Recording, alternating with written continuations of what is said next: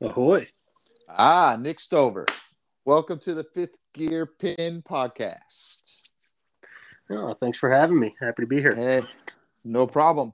So, guys, hey, sorry for the long delay. I know I was looking at it last week, and the first one we did was January 30th. So it's been a few months, and Schultz and I have been really busy and then trying to make things happen, and it was going to happen tonight. But apparently Schultz has decided to go to Newport Beach somewhere and put back some suds. So I was lucky enough to get you talked into doing it with me tonight there, Stover. It was a difficult decision, but after enough beer was promised, you got me here. Yeah, and I know it was a rough beginning because when I called you, you were in the car with your lovely fiance, and she said anybody was better than you.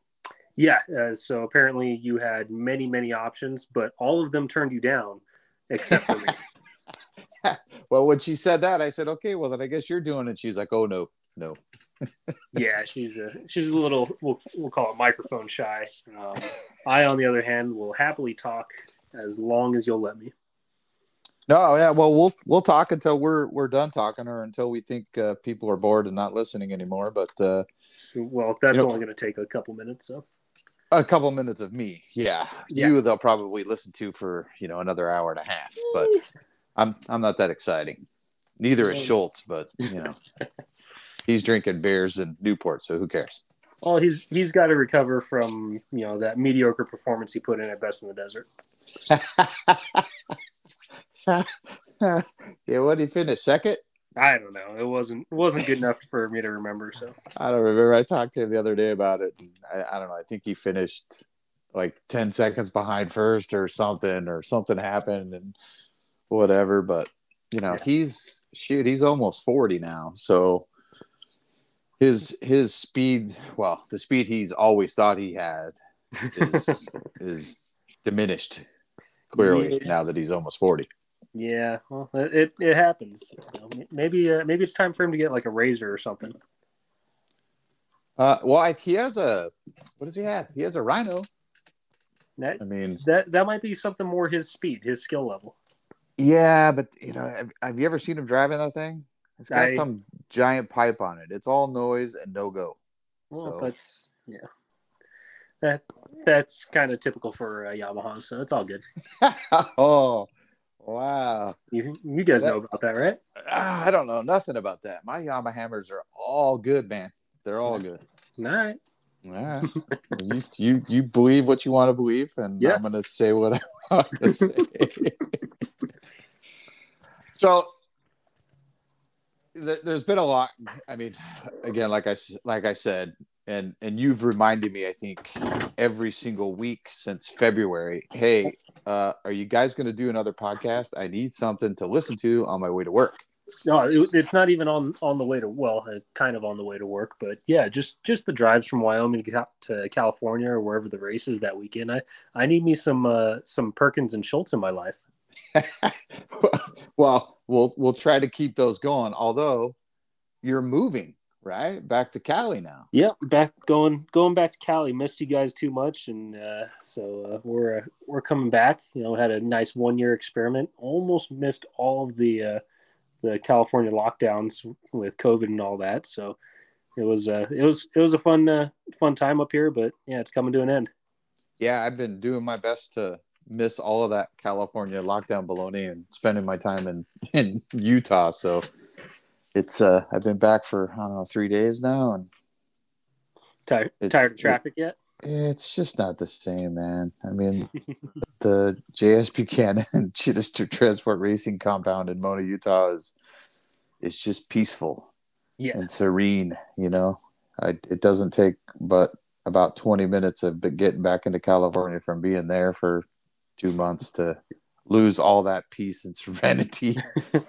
But so, hey, in any case, it's been what, February, March, April, May, almost 4 months since we did something. A lot of things have changed and happened since Schultz and I did the first one with racing on the West Coast. And Yeah, Um, there's been some predictions that were correct and some that were way off, but all right, that will. let's talk about that. What's the predictions that have been correct? Oh well, I think you guys got it right as far as the top riders and that sort of thing, and the things that you got wrong, I think were Seed's hair care routine. I think it's far more involved than what you guys originally thought. Yeah, and I was reminded or corrected, I should say, by Irvine Yamaha racer, women's pro Ava Silvestri, that it's not a curling iron that Seeds has; it's a hair straightener that Yes, he yeah, has. hair straightener. Yeah, yeah. So there's not it's not very long, but what's there needs to really be sticking out so that everybody notices it. Well, he's not hard to not notice. Well, he's so good So looking. yeah, I mean he is a really good looking dude, I guess. As far as hair straightener owner males go. With with as much hair product as he uses, does he need to wear a helmet legally? Dude, I'm not even sure if he showers, dude. I mean, with that much hair product, it's got to be expensive. So you probably don't do a whole lot. He probably wears a hairnet at night so it doesn't move anywhere. Does he have a tramp stamp that says caution flammable? Because that stuff's got to be able to go up pretty quickly. Yeah, I think he's more of a what is he started track snack guy, Yeah, whatever that apparel company he started. But anyway, let's not waste any more time on that. Washed up vet pro 30 something year old dude. wow, just hitting Yeah. all the vet pros there. There's a No, list of like I didn't five say all guys. of them. I didn't say all of them. Oh, okay, just him. Just him. All Robbie right. Bell and Mark Samuels are fantastic. They're still fast. I think they're a little bit older, I think, than Seed, so they're trying to let the youngster win some. I So, mean, I personally feel they should let the youngest in the class win, but which would be you, that would be me. the same guy that comes by me after like 2 laps and goes, "Oh, I'm so tired." Well, it's We're vet 2 laps class. in. It's vet class. I thought we started the day off with beers and then ended it with ice cream. You would think, That right? was that was what my hopes and dreams were, but apparently not. These guys, it would appear that they're working out and riding a little bit more than what I have been. Yeah. See, I mean, think about what you just said. Beers and ice creams to start the day. Yeah, Everybody's got their own training program. It's not everybody else's fault that they're not following your program, which it seems to be a little bit cheaper than trainers and all that other stuff. yeah, exactly. Well, I don't know. There's a lot of ice cream that adds up pretty quick.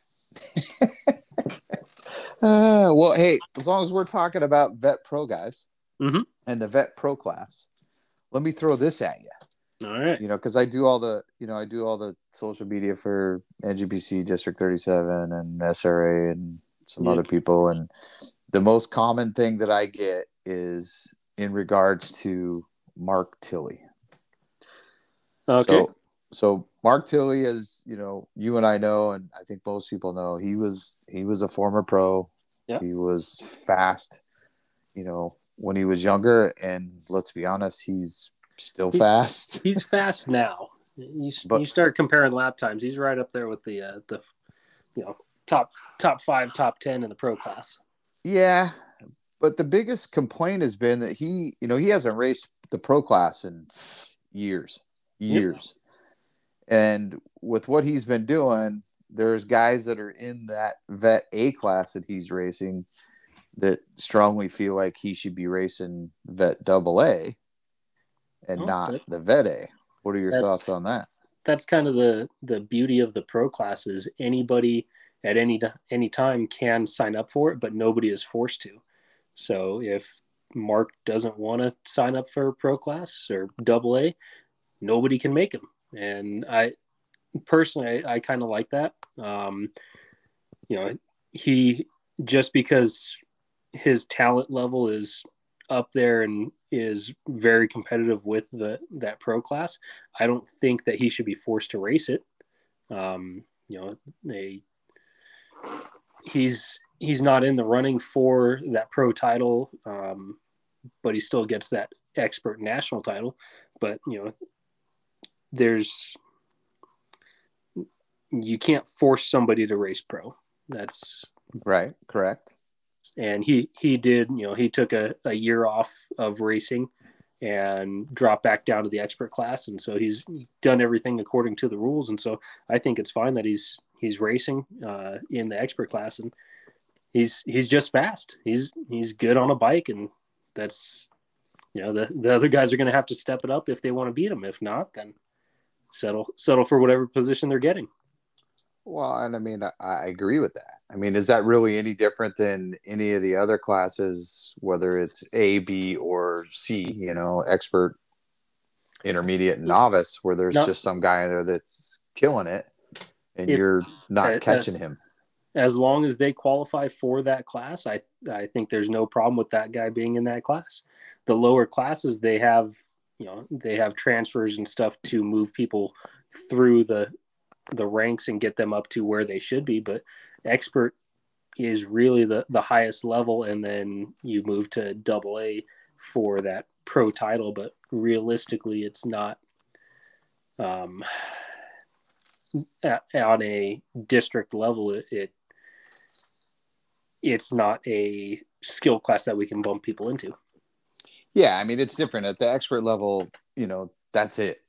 Yeah, there's nothing above it except for that AA or pro class, which you can't be forced to go into. So it's, I guess I see one side of it, because Tilly's fast. Yeah, and he runs with Seeds and Samuels and Robbie in that race every time. Thanks for leaving me out of that. Thank you. Oh yeah, and Stover. I forgot you were racing that. Dude, I tracked him down and beat him at Havasu, but it's fine. Go ahead. Ignore me. Ignore my rides. Did he get a flat or something? Or Wow. Dude, straight up two-stroke domination in the sand. No, I know what it was. He blew up his bike on Saturday. No, he didn't. Okay. I talked to him after the race. He was just disgusted at the track. That's it. Oh, okay. Okay. Yeah. Well, hey, that's not your fault. You beat him. Exactly. You can say you beat Mark Tilly. That's my claim to fame this year. Nothing wrong with that.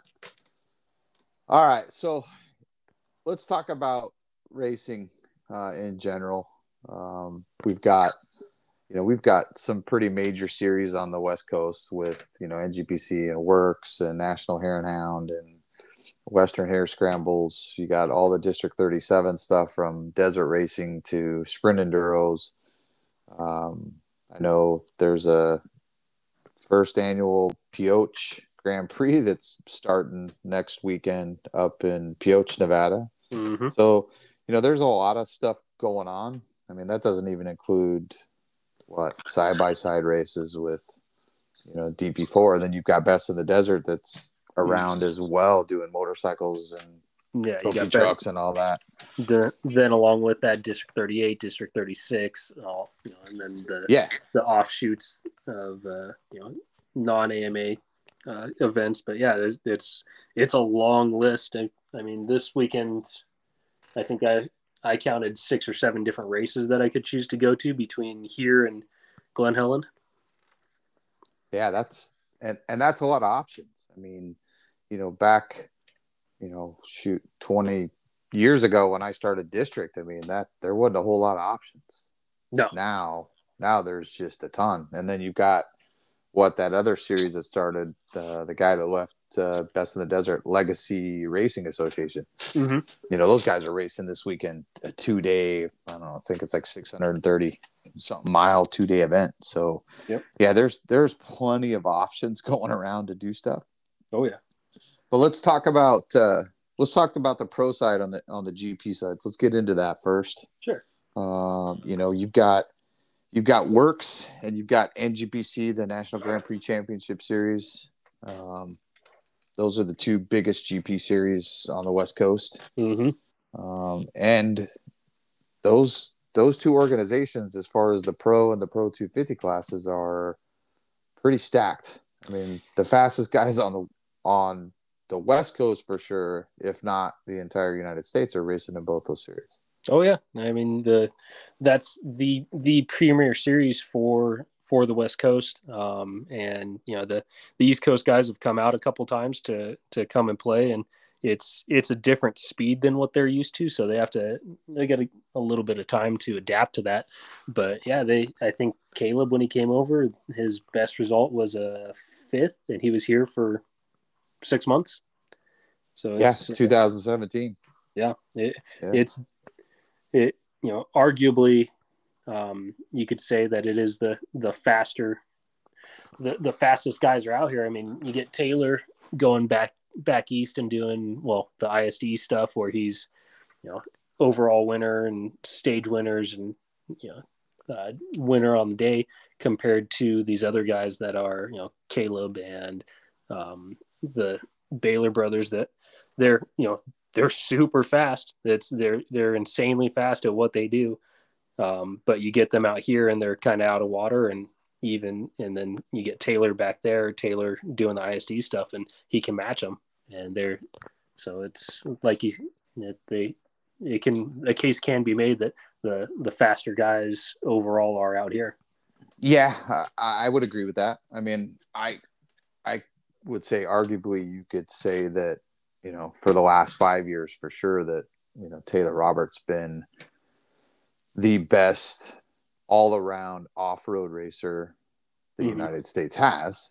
Mm-hmm. And no disrespect to Caleb Russell. I No, know Caleb. I mean, that dude's won 7 championships in a row. no, And dude's an animal. yeah, and he's an animal, but I don't know that he does all the stuff that Taylor's done, from the desert racing to the enduro crosses to now he's doing hard enduros and Mm-hmm. GPs and ISDE, and but it's hard to pick. You can't just say one guy.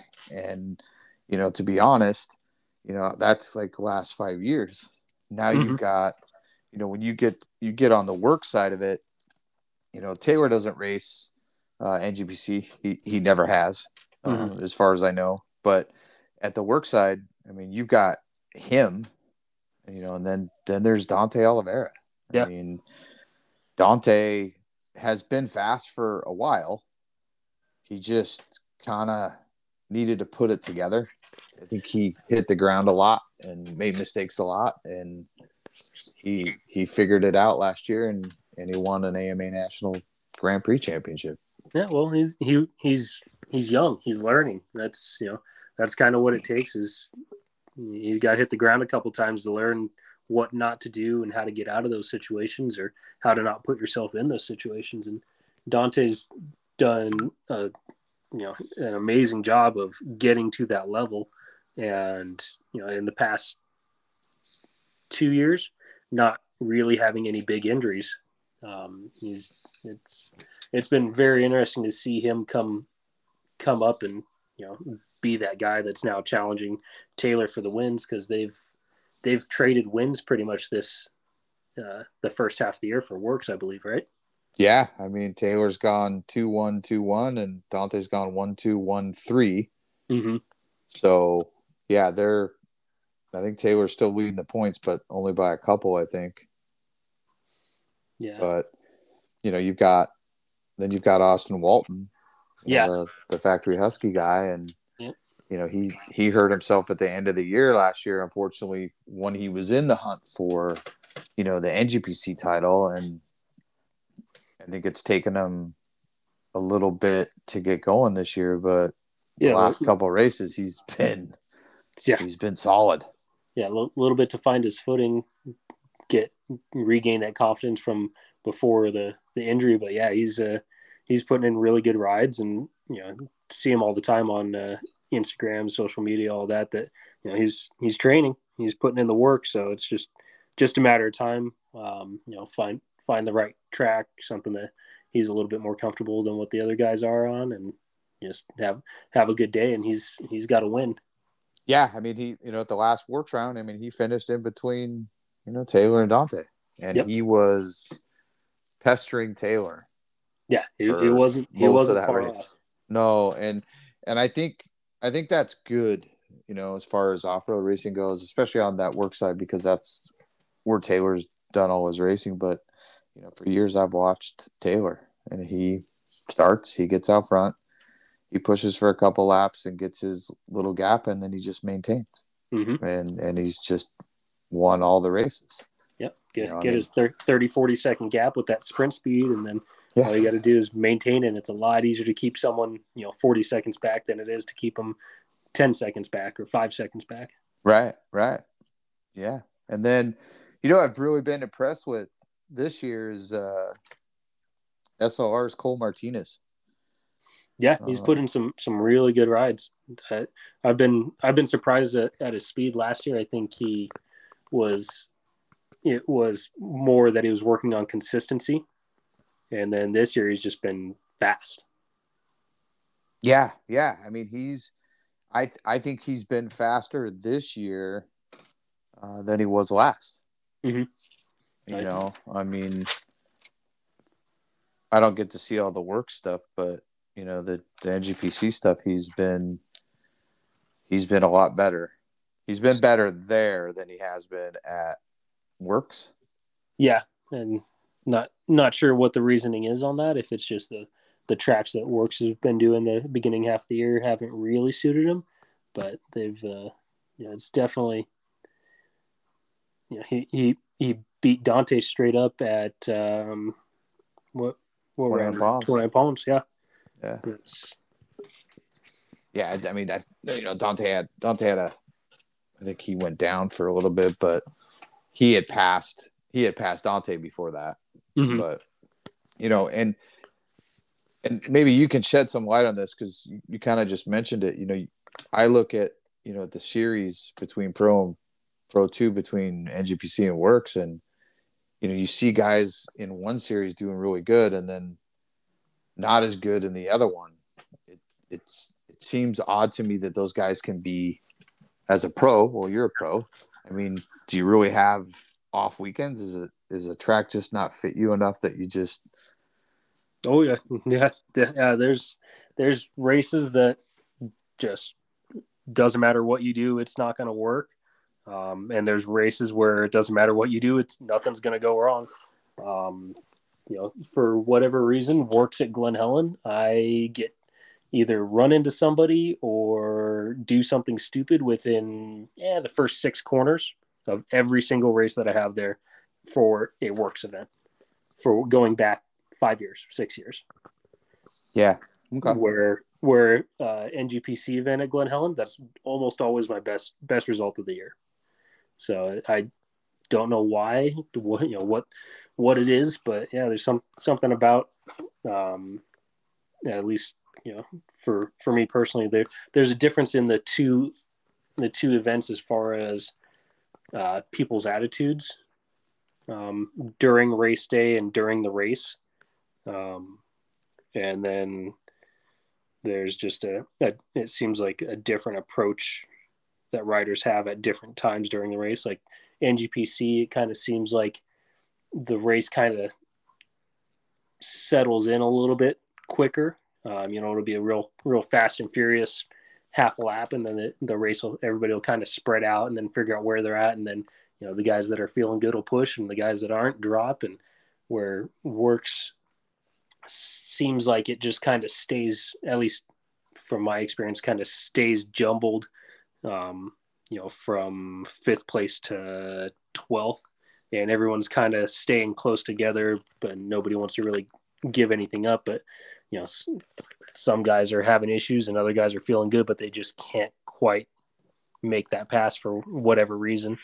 You think that may be partly because at NGPC it's an hour and a half pro race, and Works it's 2 hours? Maybe their planning's a little different. It could be. It could also be track layout. I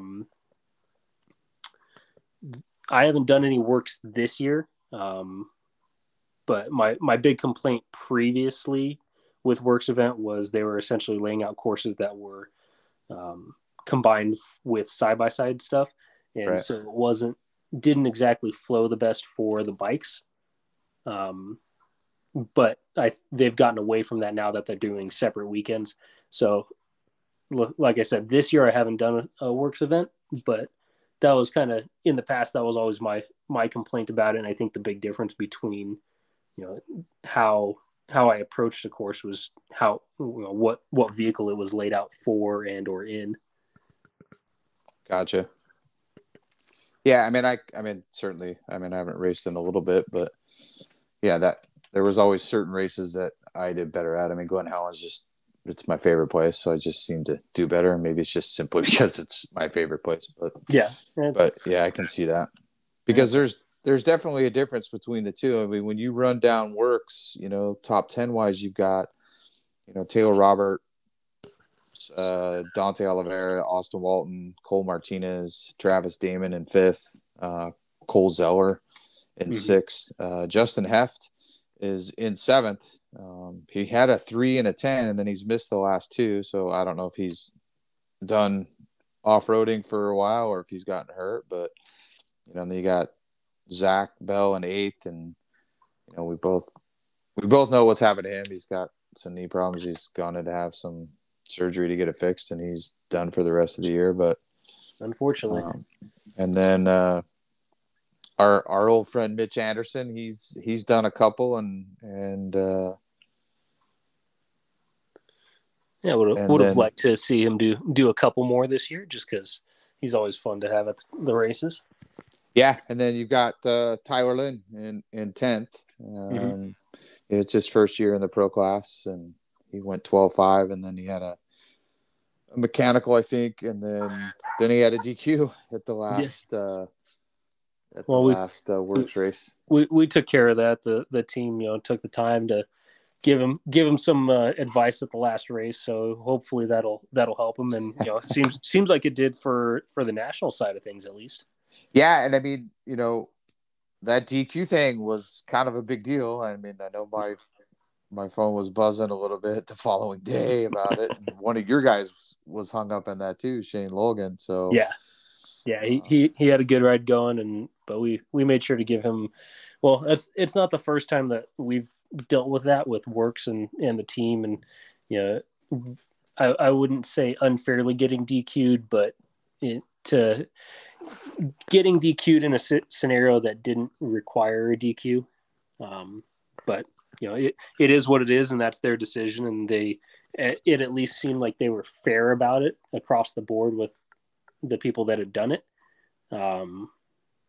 But yeah, and look, man, I mean, like it or not like it, it's that organization's rule and their process and their procedures, and exactly. And as long as they're enforcing it fairly, I have no problem with it, as long as going into it, hey, if you cut the course, it is automatic DQ. That's just the way it is.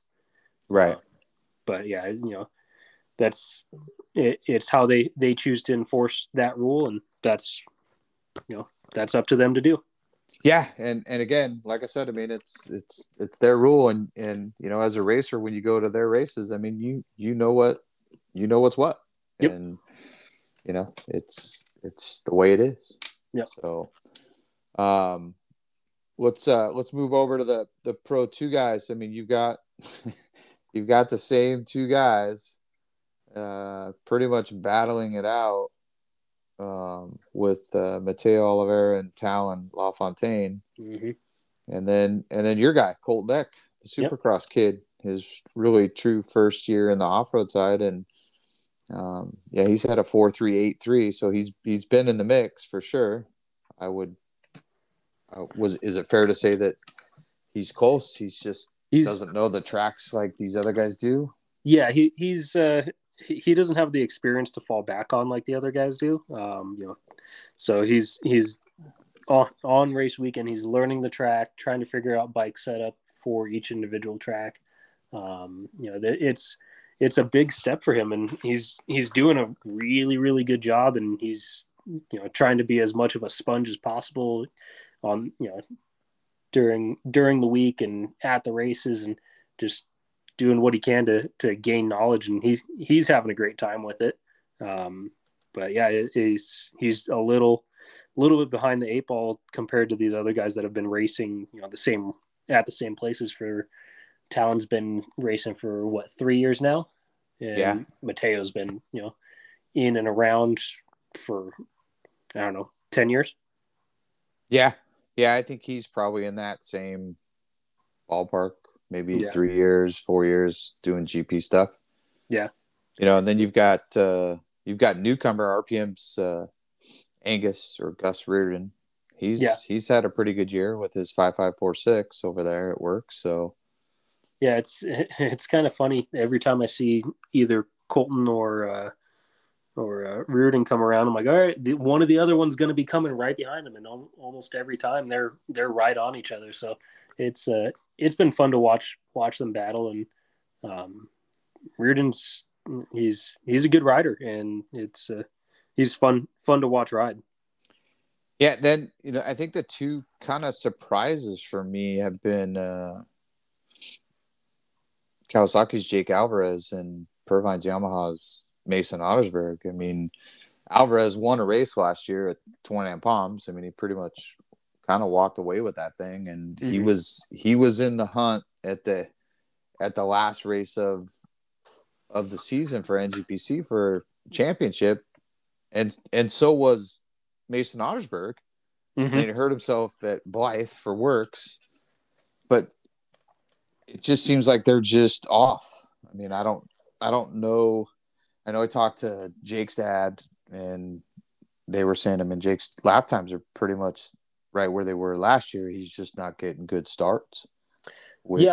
Yeah, I would agree with you. I think both of them are, have the talent and are fully capable of running up front. But yeah, for sure. I haven't watched any of the pro starts, being in that race. But yeah, from what I hear, and looking at lap times, Mason's been buried in the back and has to fight his way through. And kind of lap time wise, it doesn't seem like he really comes alive till that 45 to hour mark, and then starts really clicking off, or at least maintaining while everybody kind of drops off. But he came back from injury and got second, I believe, at Works. Yeah. So the talent is there. It's just a matter of putting himself in a good spot at the beginning of the race in order to capitalize on his strengths. And then Jake, I don't know. It seems, he had a ton of success last year, and he was in the hunt for the title, and signed. I know this year he signed directly with Cowie instead of going through Precision. So I don't know if it's just a little bit of added pressure is kind of getting to him, or and then that team also swapped tire brands, so that might have something to play that plays into it too.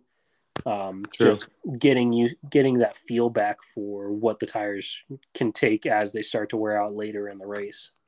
Yeah, and I think that could certainly be part of it. I mean, they went from Maxxis to Hoosier, and I know Robbie. What better tire tester can you have than Robbie Bell? I mean, I know he spent a lot of time, and he does a lot of those vet pro races just to do tire testing to see what works. And I know he's working close with Hoosier, so I'm sure they'll get that figured out. Oh yeah, it's a matter of time. They're new to the off-road scene, and they're relatively new to bikes in general.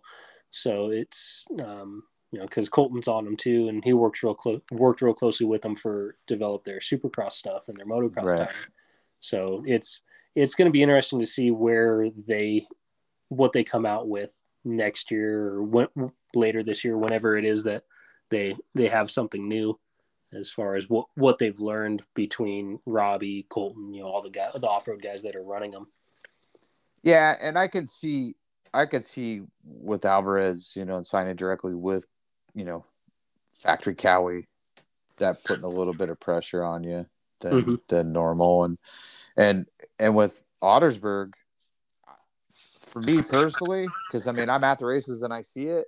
I mean, and I've got guys racing in that same class just like you do. It's Mason, I think, his starts are just the problem. I don't know personally for me. I think Mason's probably the strongest finisher in that class. he seems to, like you said, he comes alive at that halfway mark, 3/4 mark, and starts to charge. The problem is by the time he gets to that point, he started so far back that those other guys are just they're too far ahead for him to catch. So I think if he could figure the starts out, he'd be in good shape. Yeah, figure out how to get up front and keep those guys in sight. Doesn't have to be right on them, but just has to be within sight. Within 25 seconds to where you can start reeling them in, and over 4 or 5 laps that last half, and that way you're not putting too much pressure on yourself to get up to those guys.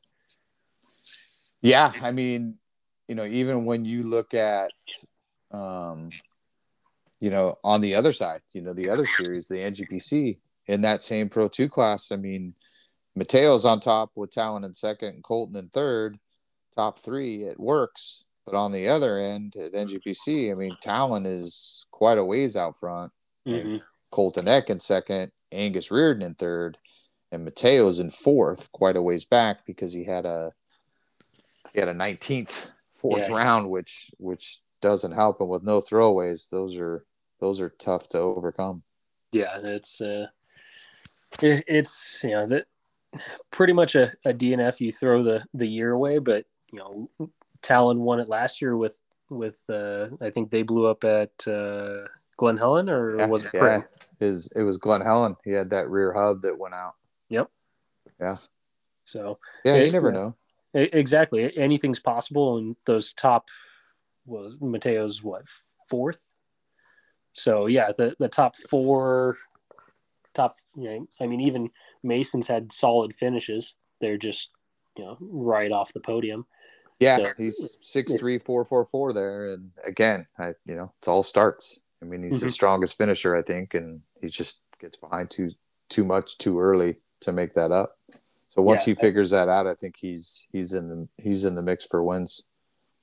Definitely podiums.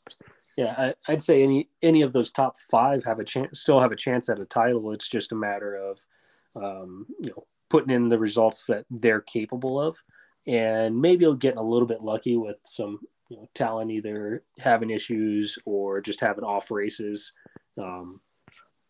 or the other 4 show up that weekend and Talon just has nothing for him or gets a bad start or something like that, and all of a sudden everybody's back in it. Yeah, exactly. I mean, right now I think the Pro 2 class in both works and NGPC is deeper than the Pro class in both of those series.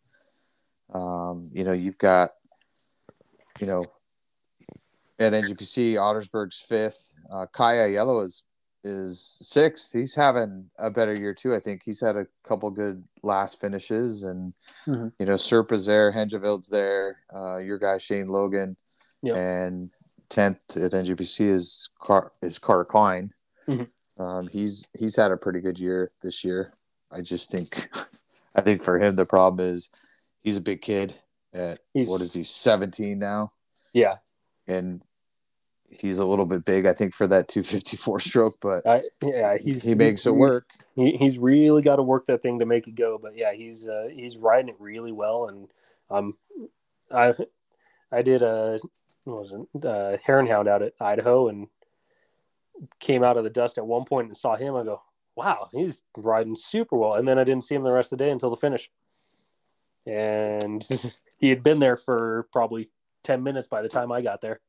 Yeah, and I think at the first Utah Naha round a couple of weeks back, he was 3rd Pro 2. Yeah, no, he's found a happy spot on that bike, and I think the rest of the year on that, and possibly move up to the 450 next year, and I think it'll be the experience of running in that Pro class. I think, or that Pro 2 class, will be good for him, especially how hard he has to work on that bike to keep up with, Jake, who weighs like, I don't know, 130 pounds maybe.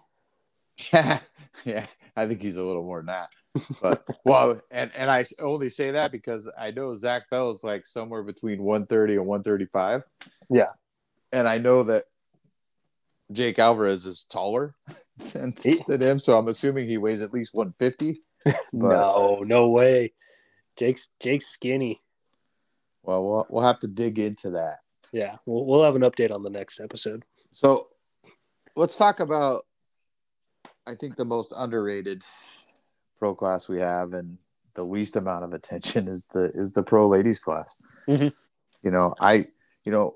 Unfortunately on our end on the West Coast, compared to like a GNCC, we've only really have 4-5 regular women pro, Mm-hmm. which is Brandy Richards, Caitlin Jacobs, you're right, our Lauren Woods, and Irvine Yamaha's Ava Silvestri. Mm-hmm. I know Micah Diaz has come back to some works races. She's done the last 2, and I think she's trying to make a comeback, and hopefully she sticks with that. But that'd be awesome to see more girls out there. Yeah, I mean, not to be disrespectful, but hey, to beat Brandy Richards in that class is Brandy Richards. Yeah.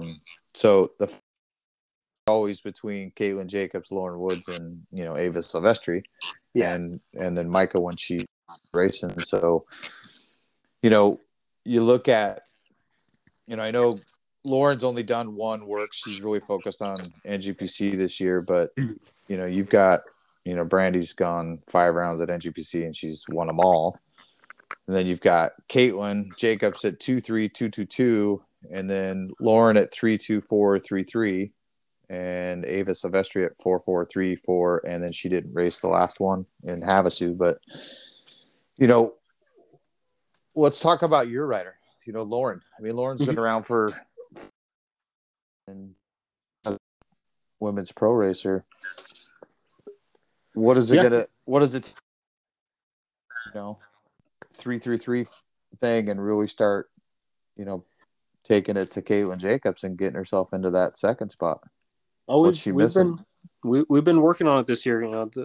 Her coming onto the team this year. We started out the year working on bike setup and making sure that she was as comfortable as she could be on that. And there's been a lot of changes on that front, and pretty much every race is a slightly different bike, trying something out, changing something here and there. And then lately she's gotten real serious about her fitness, and she's been over with the Gainslinger guys, and she's real happy with where she's at, and what the program that she's been working on. So I think that'll turn out really well the second half of the year. And then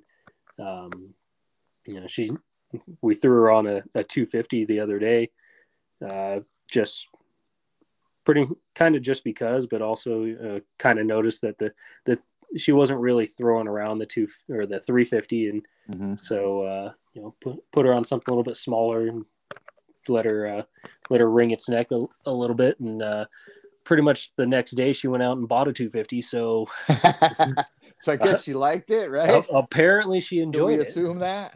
Yeah. Well, good for her, because look, who knows what Brandy's going to do. I mean, Brandy could race another 2 years. She could race another 3. She could go to GNCC. Who knows? Shoot, for all we know, she could decide to leave the women's class and go into the men's class, because she beats a lot of the men too. And maybe that's her next challenge. Who knows? Yeah. Well, she's been racing the what do they call it at work? Pro-Am, yeah. She's been racing the Pro-Am, and I think she won 1 or 2 of those so far. She's won 1, I think, but she's been, I think, podium on the other ones. So yeah, yeah. So she's at the top level of the guys too. It's she's definitely no slouch. I mean, I think they're starting on 3rd line back, and I've seen her, I think, 2 races this year. I saw her at Havasu, and I think I remember seeing her at it wasn't Glen Helen. It was it was Glen Helen. Yeah, probably. So yeah, and I think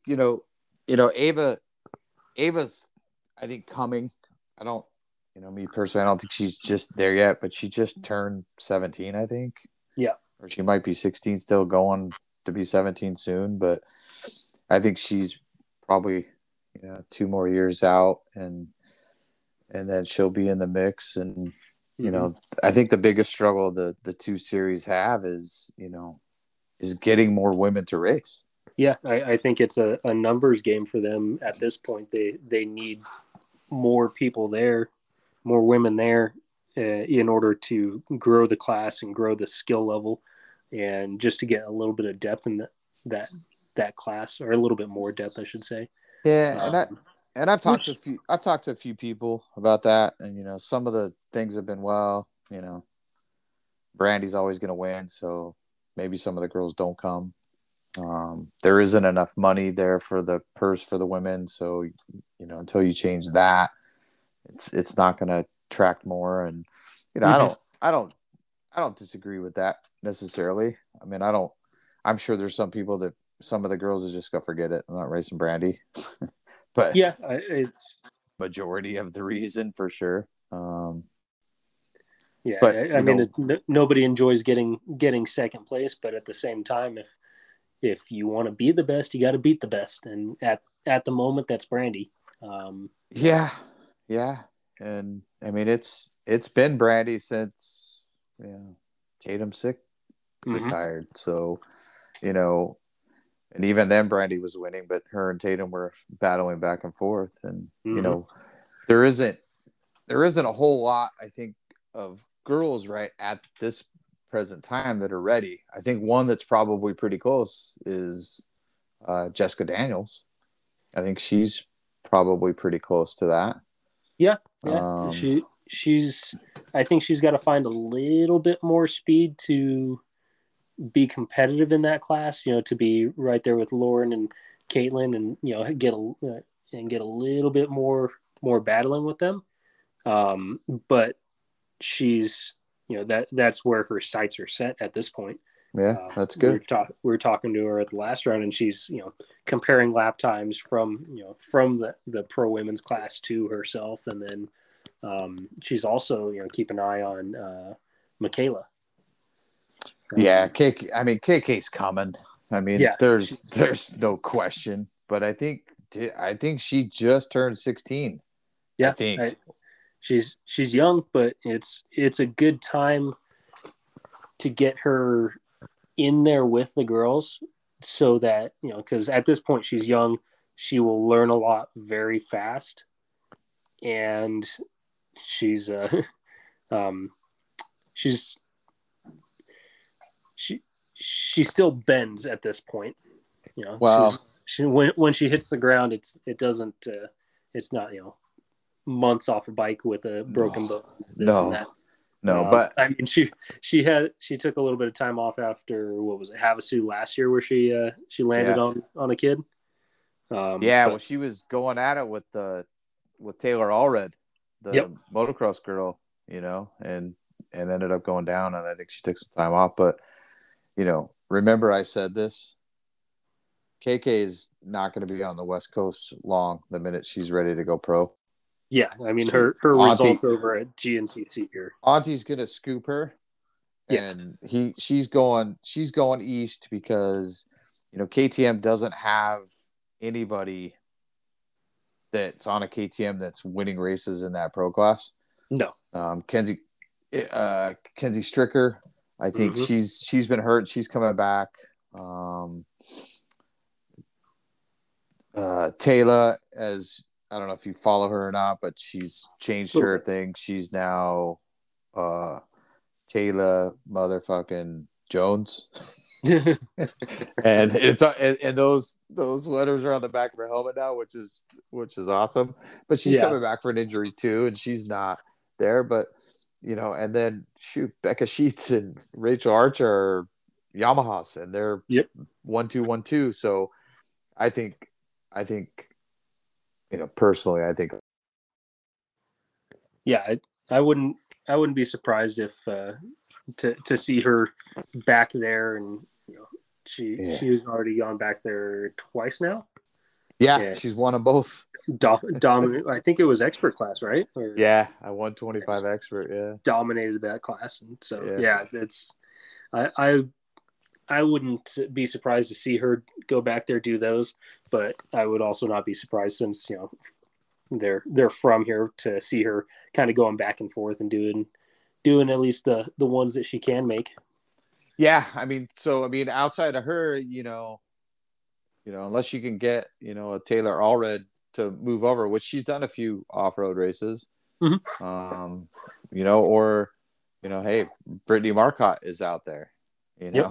I mean, she can compete in that class too. I just, it'd be interesting to hear what she thought it would take to get her to do a full GP series, but maybe she'll listen to this and she'll respond and let us know for next time. Do you think All right, anybody let's listen to us and decide that's what they need to do? I'm surprised people even listen to us. Well, me specifically, but Yeah, fair enough. all right. Hey, let's move over to the desert side. Sure. AMA's National Desert Series, the National Hare and Hound Association. Yep. Good. Good fun times over there. Yeah, I mean, we've moved out of one of the GPs this year. We're doing that this year, and so I've been seeing a lot of it. And I mean, Wasson's got Joe Wasson and Beta's got a pretty big lead at this point. Yeah, he's put in good rides early in the season, put himself in good spot, which is kind of a change for him. He's last year, I think it was first or second round. He had a bad ride and it kind of put him out of the championship. So he learned his lesson and he's making every race count early on in the year. Yeah, and look, Zane Roberts has been right there too. Preston Campbell. Yep. SLR's Justin Morgan. He's racing the Hare and Hounds this year with, I think, SLR's decision to not do all of the score races, but and he's done well. Yep. He's had a readjustment period, going from that score racing back to the Hare and Hound. It's more of a sprint. So I was talking to him at Idaho, and it's faster and more intense than what he had been accustomed to, and so it's a relearning experience for him. But he's done very, very well. Yeah, and let's hope that he wants to, and Mark will let him continue next year. Be nice to have him, and and then hey, I got to give props to my guy Jim Herrero. I mean, he's sitting fifth in the pro class. So killing for a 28-year-old dude that's just consistent, man. He's top 10 all the time. It's good for him. It's good for us. And and then on the Pro 2 side, you've got the regular guys. You've got Knatzer from Beta, the current Pro 2 champ. He's leading the points. Gerstner right behind him. And Gerstner's now right behind him, and I think he's only 7 points back. And he missed the first round. Yeah, he didn't have a bike that first round. Couldn't find any 2-strokes. So yeah. So and then Clayton Roberts. I mean, McPherson's in second. He's third. He's been pretty solid. He had a 10th at the second round, which so something obviously happened there, and that kind of threw him off, but that can happen to any of the guys in front of him. And Clayton Roberts has been positively just consistent with his 4.6, 5.6. So, and Carter Klein, we talked about him earlier. I mean, he's doing that stuff, and he didn't do the first round for whatever reason, but he's done the last 4, and he's gone 4.33, and then what did he do it?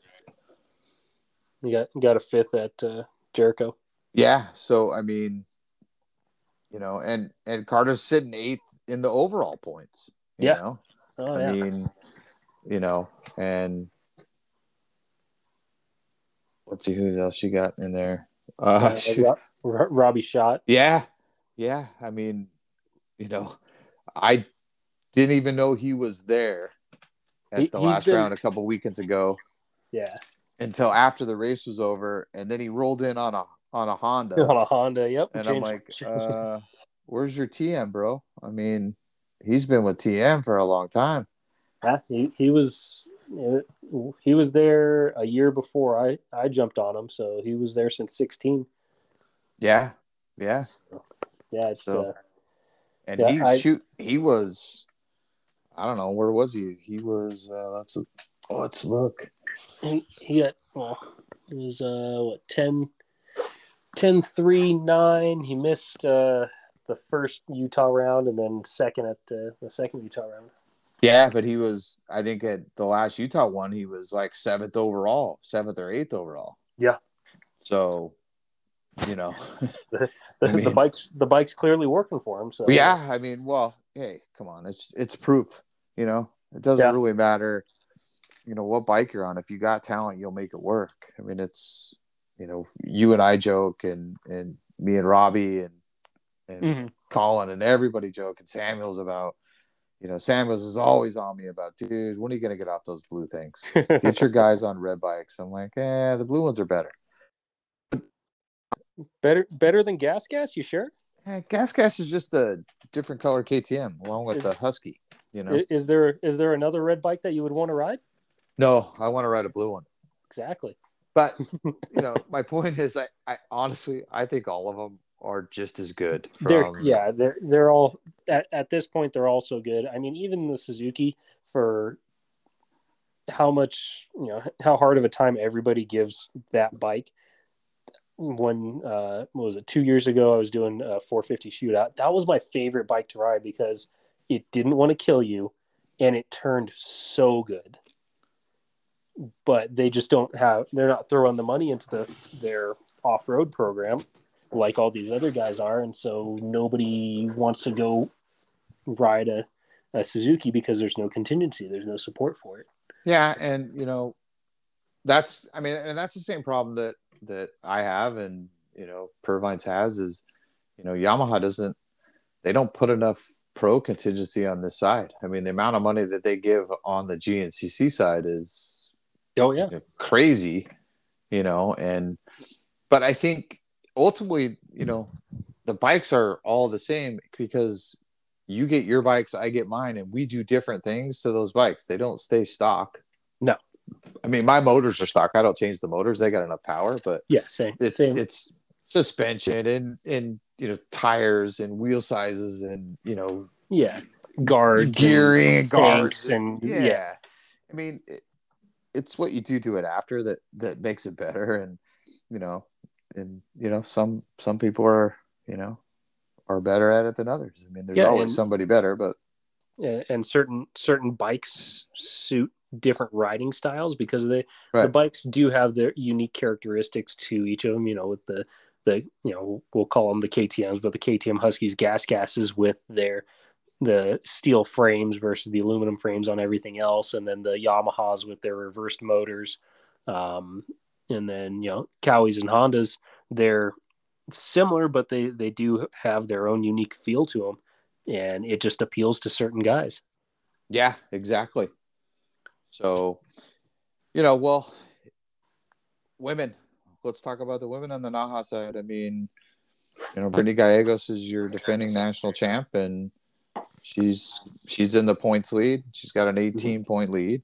Well, I don't know. It might have changed since the last one. She's 18 points up. Over Rachel. Yeah. Yeah, because Rachel won it. Yeah, so she's got an 18-point lead over Rachel Stout, and then Morgan Tankey's been there. She's won one. She was leading the Sugarloafers one and ended up falling back to second. And Ashley Gage has been consistent. Louise Fordsley, she raced one. She finished fourth. Mm-hmm. I talked to Nicole Bradford. She came out a couple of weeks ago for that first round at Sugarloafers. Oh, did she? In the middle of April, and she ended up fourth. Mm-hmm. So that's a good battle there. Yeah, I think if we could consistently get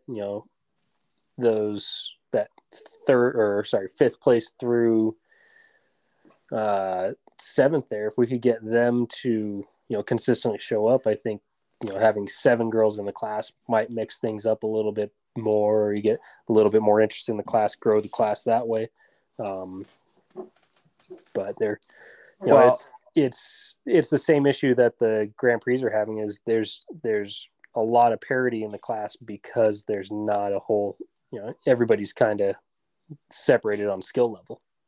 Yeah. And I, and I'm going to admit to everybody, these are 2 people that I know I give props to. And since we're talking about the women's class, Ty Woolslayer, she is leading the women's A points by 10, I think. Yeah, 10. I don't know that she, from what I've been told, she hasn't lost a desert race in like 4 years since she came up from Little. And mad props to her, because you were there, we were in Idaho.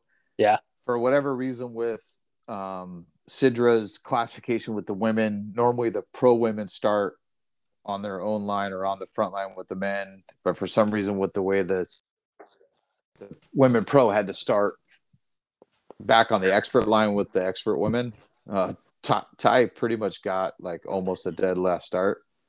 And she ended up beating all of the pro women that day.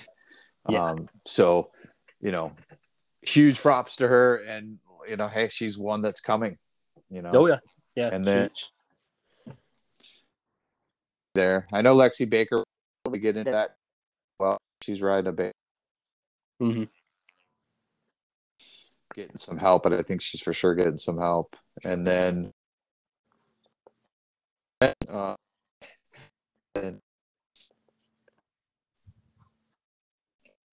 is talent because of that whole pandemic stuff and works having to cancel the race they had. It opened up the date for him, and he's been wanting to his backyard. I mean, he rides that Utah stuff all the time. I mean, he, for like I told him, it was a backyard beatdown. I mean, he beat those guys by a little over 4 minutes. Yeah. And yeah, well, welcome to my my playground. That was a very impressive ride, and kind of something that had been kind of expected, at least from me personally. I expected Tyler to, as soon as he got into that into that pro class, he was going to be one of the guys that was winning the races and out there with clean air. Yeah, and I, unfortunately, I don't know that he's gonna do any more than that on a regular basis. But right, it would be cool to see where he would be. One of the cool things that I saw that weekend was the podium, and between Wasson and Zane Roberts. I mean, kudos to those guys for being humble. I mean, they both said, "Hey, look."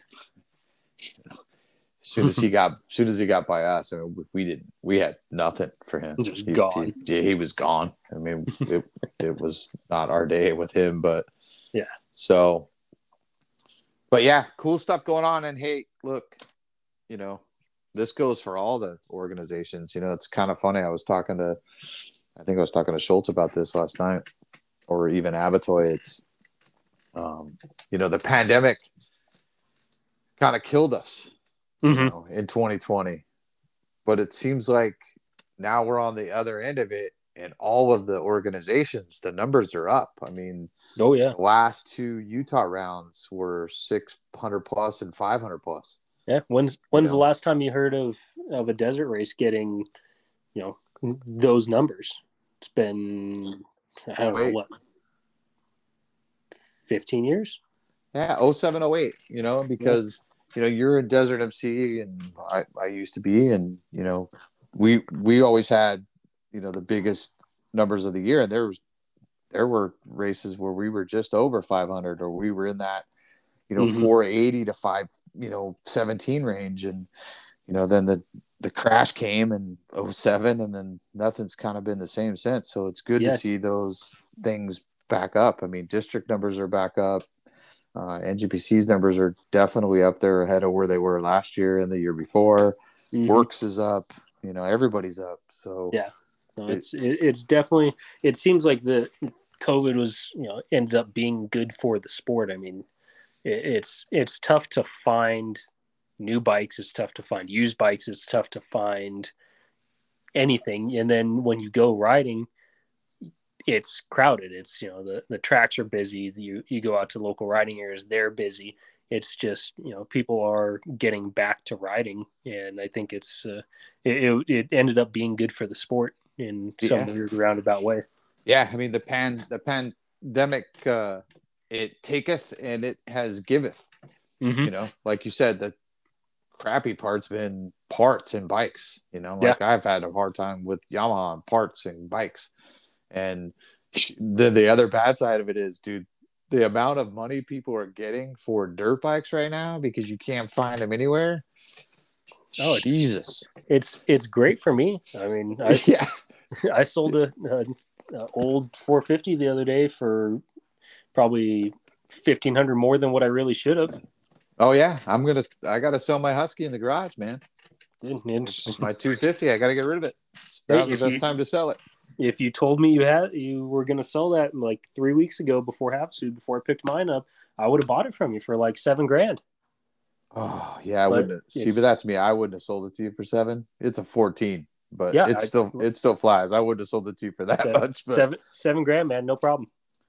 Well, I'll tell you what, man. I'll trade that bike and some cash for your Sprinter van. How about that? Ooh, just think about that. You don't have to decide right now, but it just popped into my head. So just think about that. It's tempting, but you're gonna have to arm wrestle Brian Nassif for it. So you might want to bust out that beat Nassif hat. I already talked to him, man. He said he was just inquiring. So, and I told him if I could get it, I was taking it anyway. So it's that whole beat Nassif thing. So whatever. Dropping he doesn't need it. Dropping it off this weekend. So all right, well, just think about that. We'll talk about it some more. But it just popped into my head because I need a van. All right. I don't need a bike, but why not another one? Why not another one? Yeah. Western Hare Scrambles. Yep. Hey, we're one round into that, and the second round is this weekend up in Hagerman, Idaho, and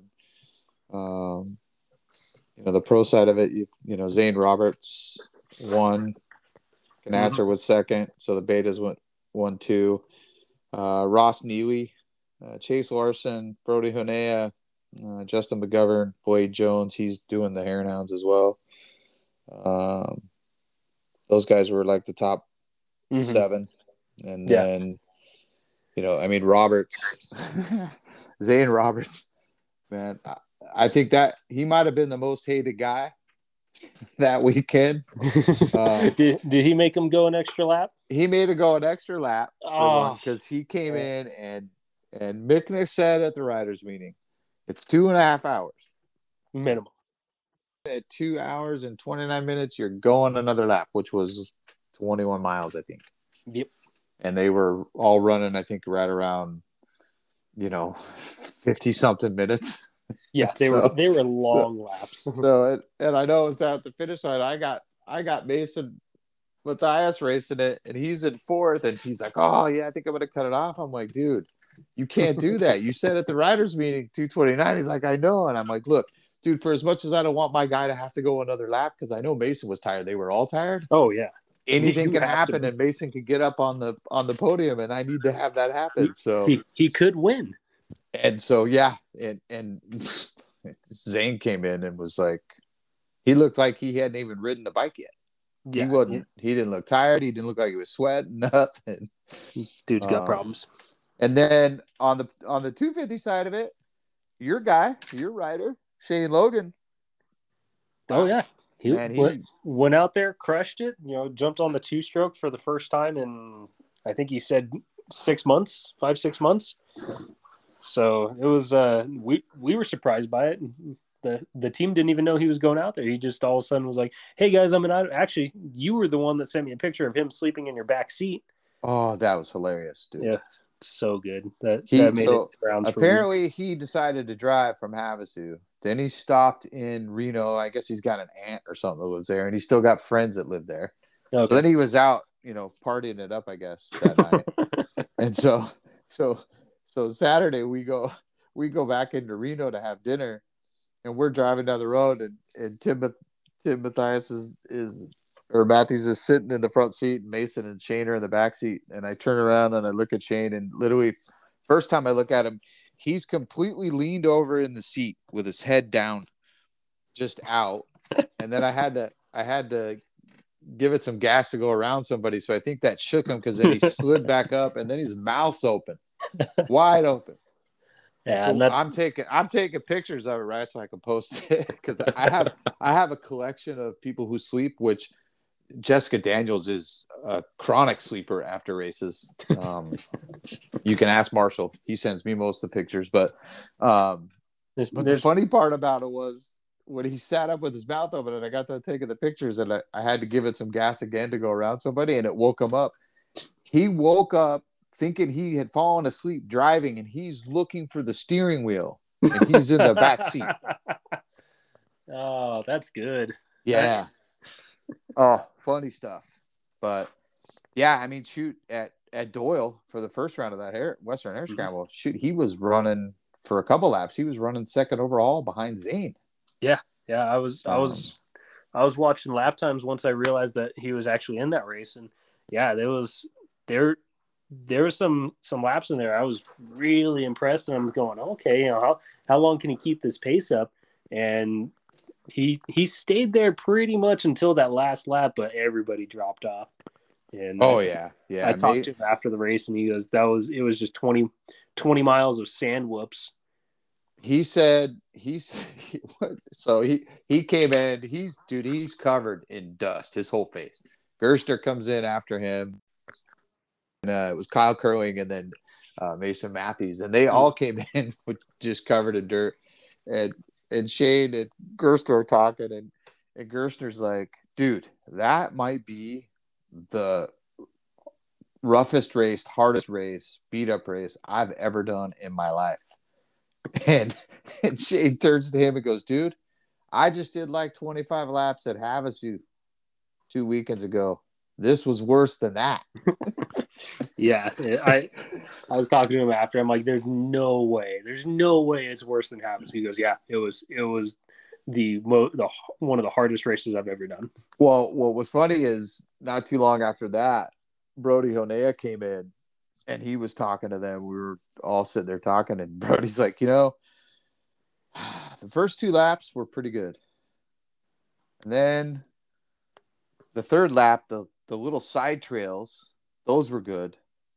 By the 4th lap, those side trails were no longer good. And by the last lap, those things were junk.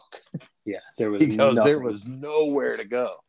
Yeah, and that's kind of the fun part of those West Hare Scrambles. I did it when they were a national series, when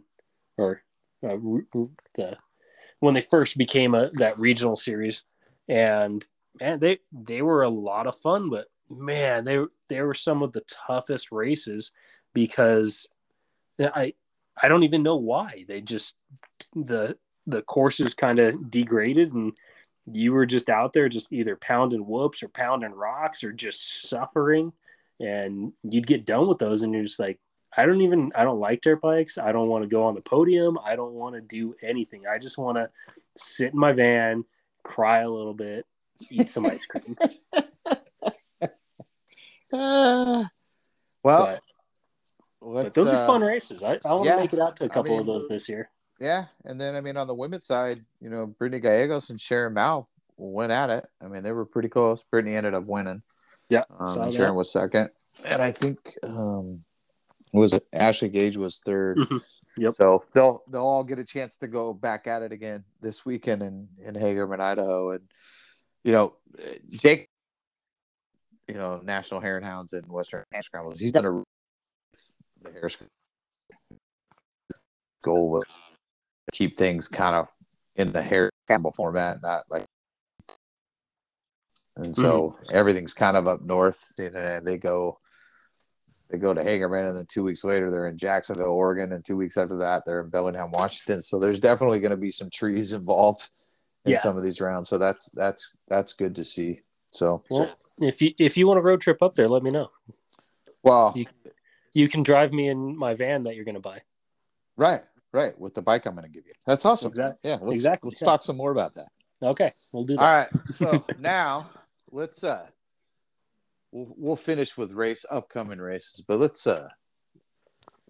get into the bullshit segment here. Have we not been doing that? Yeah, pretty much. But this is where the good stuff comes out, bro. I mean, this is the stuff everybody wants to hear. So, okay. So, and some of this stuff comes from you. I'm sure some of it comes from you too. Yeah, I got a few things in there, but the first thing is just so everybody knows, if they don't already know, you've been part of Three Brothers Racing forever, and now you're this year you started as the team manager for the Kilmartin Three Brothers team. Yep, got a title, and they now accept the fact that I don't have the results that I used to, so it worked out good for everyone. So yeah, well, it doesn't help when you go by me every time when I'm sitting there, my pit board, and you're like, "Oh, I'm so tired." Dude, I'm a manager, not a racer. What do you expect from me? Well, and you're doing the complete opposite of what the riders do. They're tired. They get close to us as team managers, and they go faster until they get out of the view, and then they're tired again. Well, you're not hiding it. You're just coming in going, "Yeah, I'm tired, bro. I'm not gonna lie. I'm not here to give you false expectations. I'm just showing you what I got." All right, Colton Eck, he's one of your guys. He is. Apparently, you were saying he has a problem handling a 125. He must have done. What did he do? The two-stroke national, right? He did the two-stroke national. He was defending 125 pro champ there. So we, he wanted to go out and defend it, and apparently 125s are just too much power for him. He I don't know what happened. Either it was too heavy, or I don't know. Princess just couldn't handle it. And he's riding what was the 125? Was it a gas cast? No, it was a KTM. And he races a KTM, right? Yep. Yeah, normally. So it wasn't like he had a weird color front fender to get used to or anything like that. It was just lack of talent, I guess. What about what are the chances of him finishing the last half of the GP year on a gas cast? I don't believe those are very good, but he's definitely going to finish the endurance series on a gas. All right. Yeah, the gas is a special program, endurance only. Otherwise, KTM all the way. All right. Okay. Now you got your boss, your team owner. Speed bump? Track obstacle? So you and I know, and I'm sure a lot of people know, but he had an incident at one of the races at Glen Helen, I think it was, right? Where he was taking pictures. I think it was, yeah, I forget what event it was, but yeah, he was taking pictures, and then Connor got stuck in the mud, and so John crossed the track to help him out, get the bike pulled out of the mud, and then when he went to go back across the track, he misjudged where the rider was and went walking across the backside of a landing and caught a dirt bike. Yeah, I mean, let's be honest. I mean, John's not a spring chicken, and he's a big dude. He's not the lightest of foot. No. And all kidding aside, I mean, correct me if I'm wrong. I mean, he messed up his hand pretty good from that deal. Yeah, he tore a couple ligaments, and so he had surgery, and so he's got physical therapy and all that stuff that he's doing right now for it, and he's got another. Well, I think he's got another month at least. Well, and as I told you earlier, you would think that John had learned his lesson. However, I heard today that at Fox Raceway, Paula, last weekend, he got in the way of somebody else, a certain woman racer during one of the races across the track. Jeez, I mean, if you're gonna be dumb, you got to be tough. So yeah, I haven't heard him crying about it this week. So he must have not either not been too bad or he knows not to tell us. One of the two. But yeah, he's I don't know.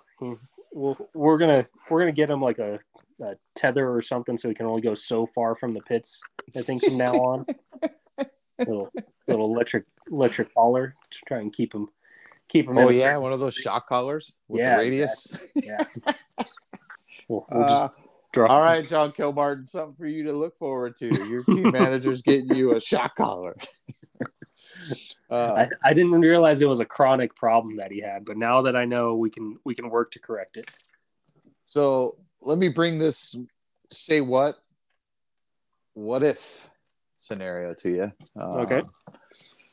So something I see, I watch the social media stuff all the time, just like I'm sure you do. And are you familiar with who Dare DeMartino is? I have heard the name. I can't say that I follow him on any social media or know much more than he rides dirt bikes. Yeah, so this is a kid from up north, California. Okay. He was racing Supercross for a while. He's no longer doing that. And he finished, I think it was 2 years ago, he finished second in the two-stroke nationals behind Alessi. And then I want to say he was fourth this year. Okay. But this year he got some help from Beta, and they gave him a two smoker, which I think was a 300. All right. And I think he finished fourth there. So as soon as a factory gives somebody a bike, it kind of piques your interest and so forth. What are they seeing? Yeah. Yeah. So I've been watching. I follow him on social media, and I've talked to him here and there. And the last post he had, he's on a Beta 480 RR, which the new one, yeah. Pretty sure is their new MX version because they've got a factory team over at the MXGPs. Yep. From what I've heard from Jason, their off-road mechanic, that those bikes are pretty badass. I've heard some good things about those bikes. I'd be real interested to ride one. I mean, especially KTM's got their 500, and just seeing what the difference is between the 450 and the 500. It'd be interesting to see which way they went with that 480.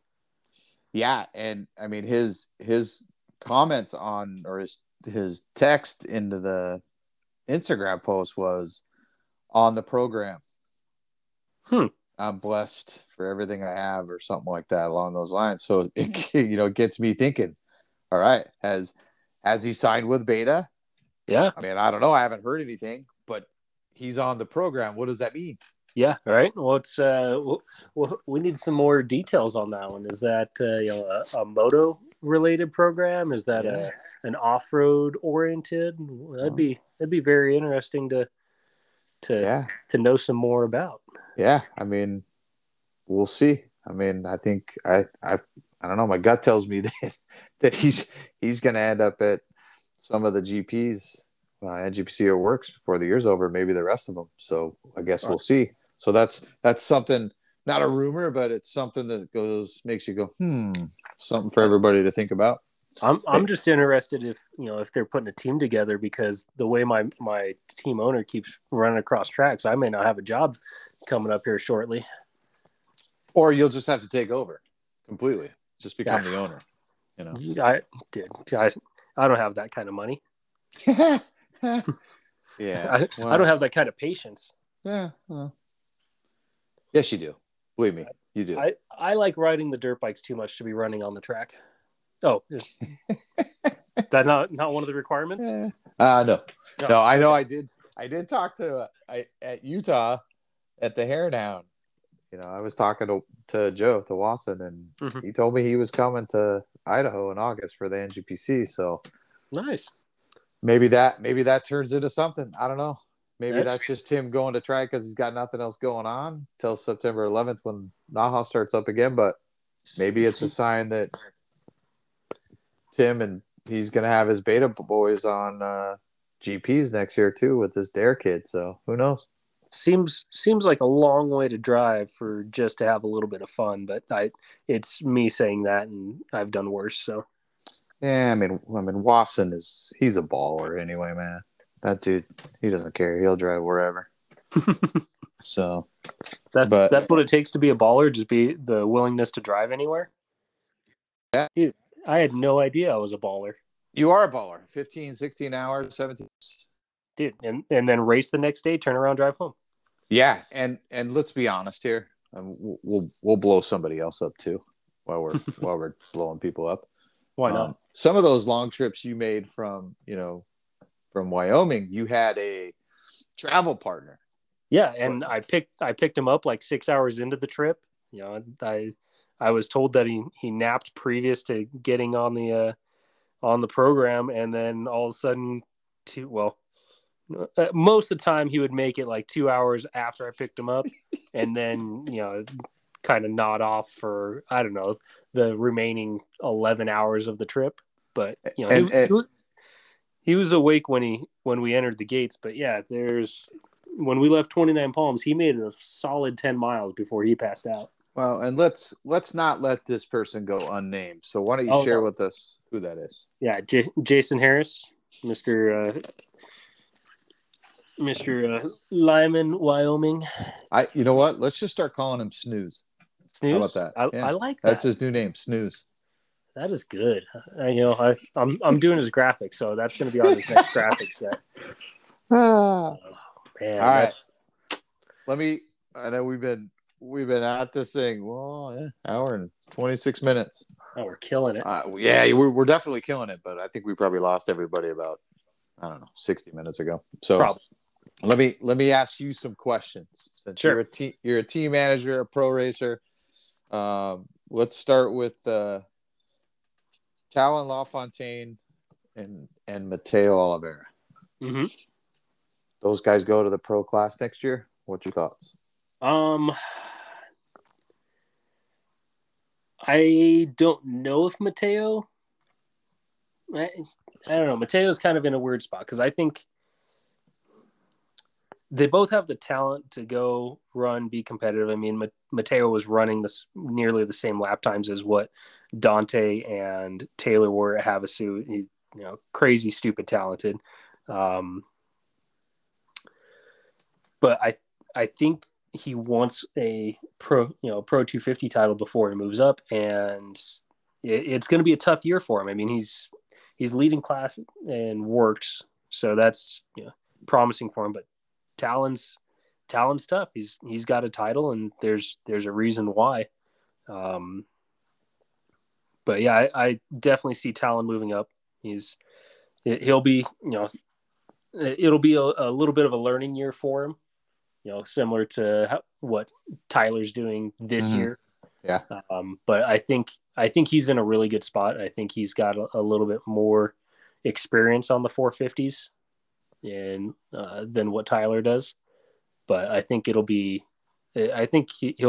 consistently top 5 his first year. Mateo, I think, will have some real standout rides if he moves up, and he'll have some rides where he may I want to rookie mistakes to where just because he is younger, he is a little bit more excitable than Dante, Austin, Zach, right. The guys that have been up there running that pace where they go, hey, I don't need this win. I can settle for second, or third or whatever place I'm in. This is where the best I can do today. Where, Mateo, I could see pushing a little extra. And Talon too, that first year, if they're in a position where they're going, hey, I can see first, I'm gonna go get them when they either shouldn't or yeah. But all right. Good points. I could see them both moving up and being successful or relatively successful right away. Yeah. All right. Next question. Trevor Stewart, 2-time national champ. He switched to, obviously there was a last minute decision last year in leaving the Honda team, and he's been on a Cowie from Cowie. What's it take? He's pretty much just been hanging out in that 4th place position. What's it take for him to get back into the top of the box? What does he need? love Trevor, grew up with him, and, close with the family. And I think he just needs a little bit extra motivation, drive. I don't know exactly what he does during the week as far as prep and working out and this and that, but from the Instagram posts and social media and this and that, I don't see the 110% commitment that some of these other guys have. Like, just a little bit more. I get that. Don't know, like I said, I don't know exactly what his program is as far as working out, training, and all that stuff. But from my standpoint, that's kind of what it seems like. I mean, again, super, super talented. Just he's missing that last 1%, 2% to get him up to those front guys. Yeah. I mean, I agree. He's definitely talented. I mean, his 2 championships prove it back to back, and hopefully he gets that Cowie figured out and gets back up on the box on a regular basis. Last question for you. National Hare Hounds. So you got, Wasson's leading. He's got a 23-point lead over Zane Roberts. Is Wasson a lock? They've got 4 rounds. I would say yes, but I think Joe's matured since his hand injury. Oh, I mean, pretty much almost lost his hand. Yeah, but that was bad. Yeah, we'll call it an injury just so that it's make ourselves feel better about it.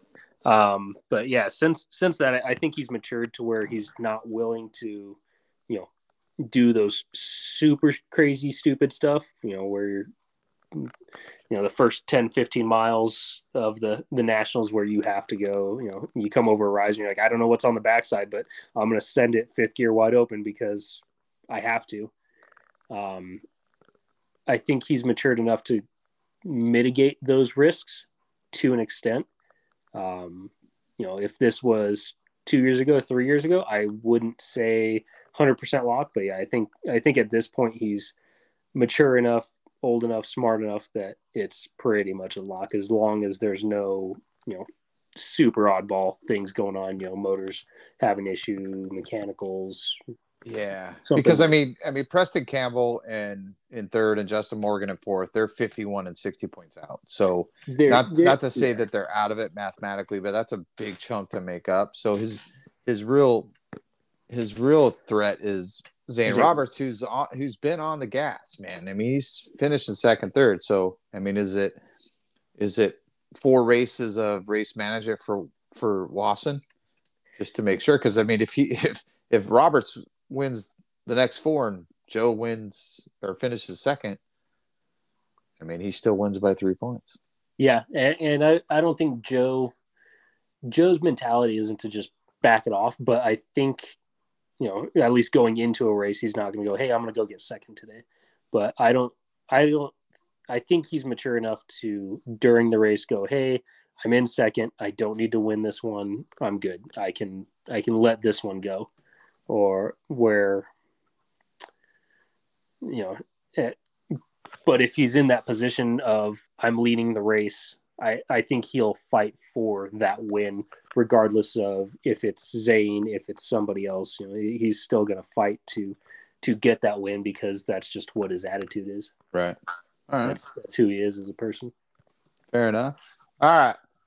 Let's try. I guess we can wrap this up now. We've been talking forever, but before we do that, let me upcoming races, and then we'll actually talk about 2 more. But you've got the Western Hare Scrambles is this weekend in Hagerman, Idaho. Mm-hmm. This weekend is also the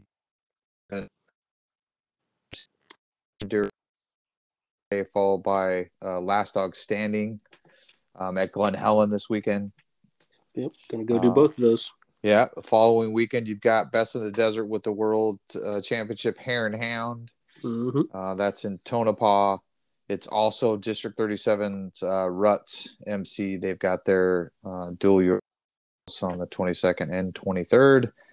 Let's see, SRA. Those are once a month. You and I do those. Those are fun. Rich and Kathy are cool people. That's Sunday the 30th in Glen Helen. It's also, we talked about it earlier, it's the Pioche GP, the first annual. That's up in Pioche, Nevada. That's the 29th and 30th. Then you've got work side-by-side and ATVs or quads on June 4th in Preston, Idaho. And then following weekend is their motorcycles only in Preston, Idaho. And finish out June with the District 3700's MC's Sprint Enduro. And then we're kind of all on break through July and part of August. Yeah, pretty much. Then we'll go back to racing. But hey, this weekend, Sprint Enduro, yes, sir. Glen Helen, and then Last Dog Standing. Ooh. So I saw the track maps up today. Looks like some cool new stuff for the Sprint Enduro, and shoot, Glen Helen's, and there's nothing really better than that place. It's the center of the off-road universe motor. Yeah. What are you expecting? I mean, we're gonna have a live tomorrow with Craig Hunter, who says he knows everything about what's going on, which you're doubting. You say Trevor probably knows more than anybody. Yeah, I would say Trevor's probably the this year is the guy to talk to about race information, race course layouts, how things are going to be operating. But yeah, I mean, Craig's definitely in the know. Not trying to put him down or anything like that, but yeah, no, it's going to be a fun weekend. The Sprint Enduro, the layout is it's backwards from what we did 2 years ago, which everybody really enjoyed it. We kind of tailored the difficulty for the classes that were going to be on each particular test. Mm-hmm. So first test should be kind of out in the parking lot and more of a kind of a skills test as far as cornering and being able to link different corners and sections together in a fast and efficient manner. Then the second test is going to be kind of fire roads, ridges, some of the creek beds that run alongside the roads, a little bit of motocross track, and just kind of some stuff that's a little bit awkward to get through, but not necessarily difficult. Mm-hmm. It's just it's difficult to get through it fast. And so that'll be test 2, and then test 3. I haven't really had almost any involvement other than looking at the maps and seeing pictures that get posted. But it's from what I hear, it's going to be the most technical test, a little bit more technical than what we had last year or 2 years ago, but not to the difficulty to where we're having bottlenecks, people, struggling to get up section. It's just a matter of trying to do it fast is the hard part, not necessarily getting through the sections or anything like that. So a lot of single track, a lot of running down canyons that are in Last Dog, but we're going to be running up them. So you get that technical level because you're riding through the rocks, through the tight, narrow spots, but you got gravity on your side. You're not trying to fight too much there. Exactly. And guys, if you've never done a Sprint Enduro, you got to do one. I mean, it's so much fun. It's nothing about anything other than racing. You've got a test. It's a certain mileage. You start 20 seconds apart from the guy in front of you and the guy behind you, and you go as fast as you can. And you get a certain amount of time to finish all your tests, whether you're doing 4 tests or 6 tests. And you can stop in between if you want and go get a sandwich, get new goggles, whatever you need to do. It's just a fun time. And then Sunday's Last Dog. Mm-hmm. All the big boys are coming for that for sure. So that thing's always a treat. Mav TV will be there again this year, and I'm assuming they're going to film Saturday and Sunday. So a chance to be on TV if you want to be famous or pretend you're famous.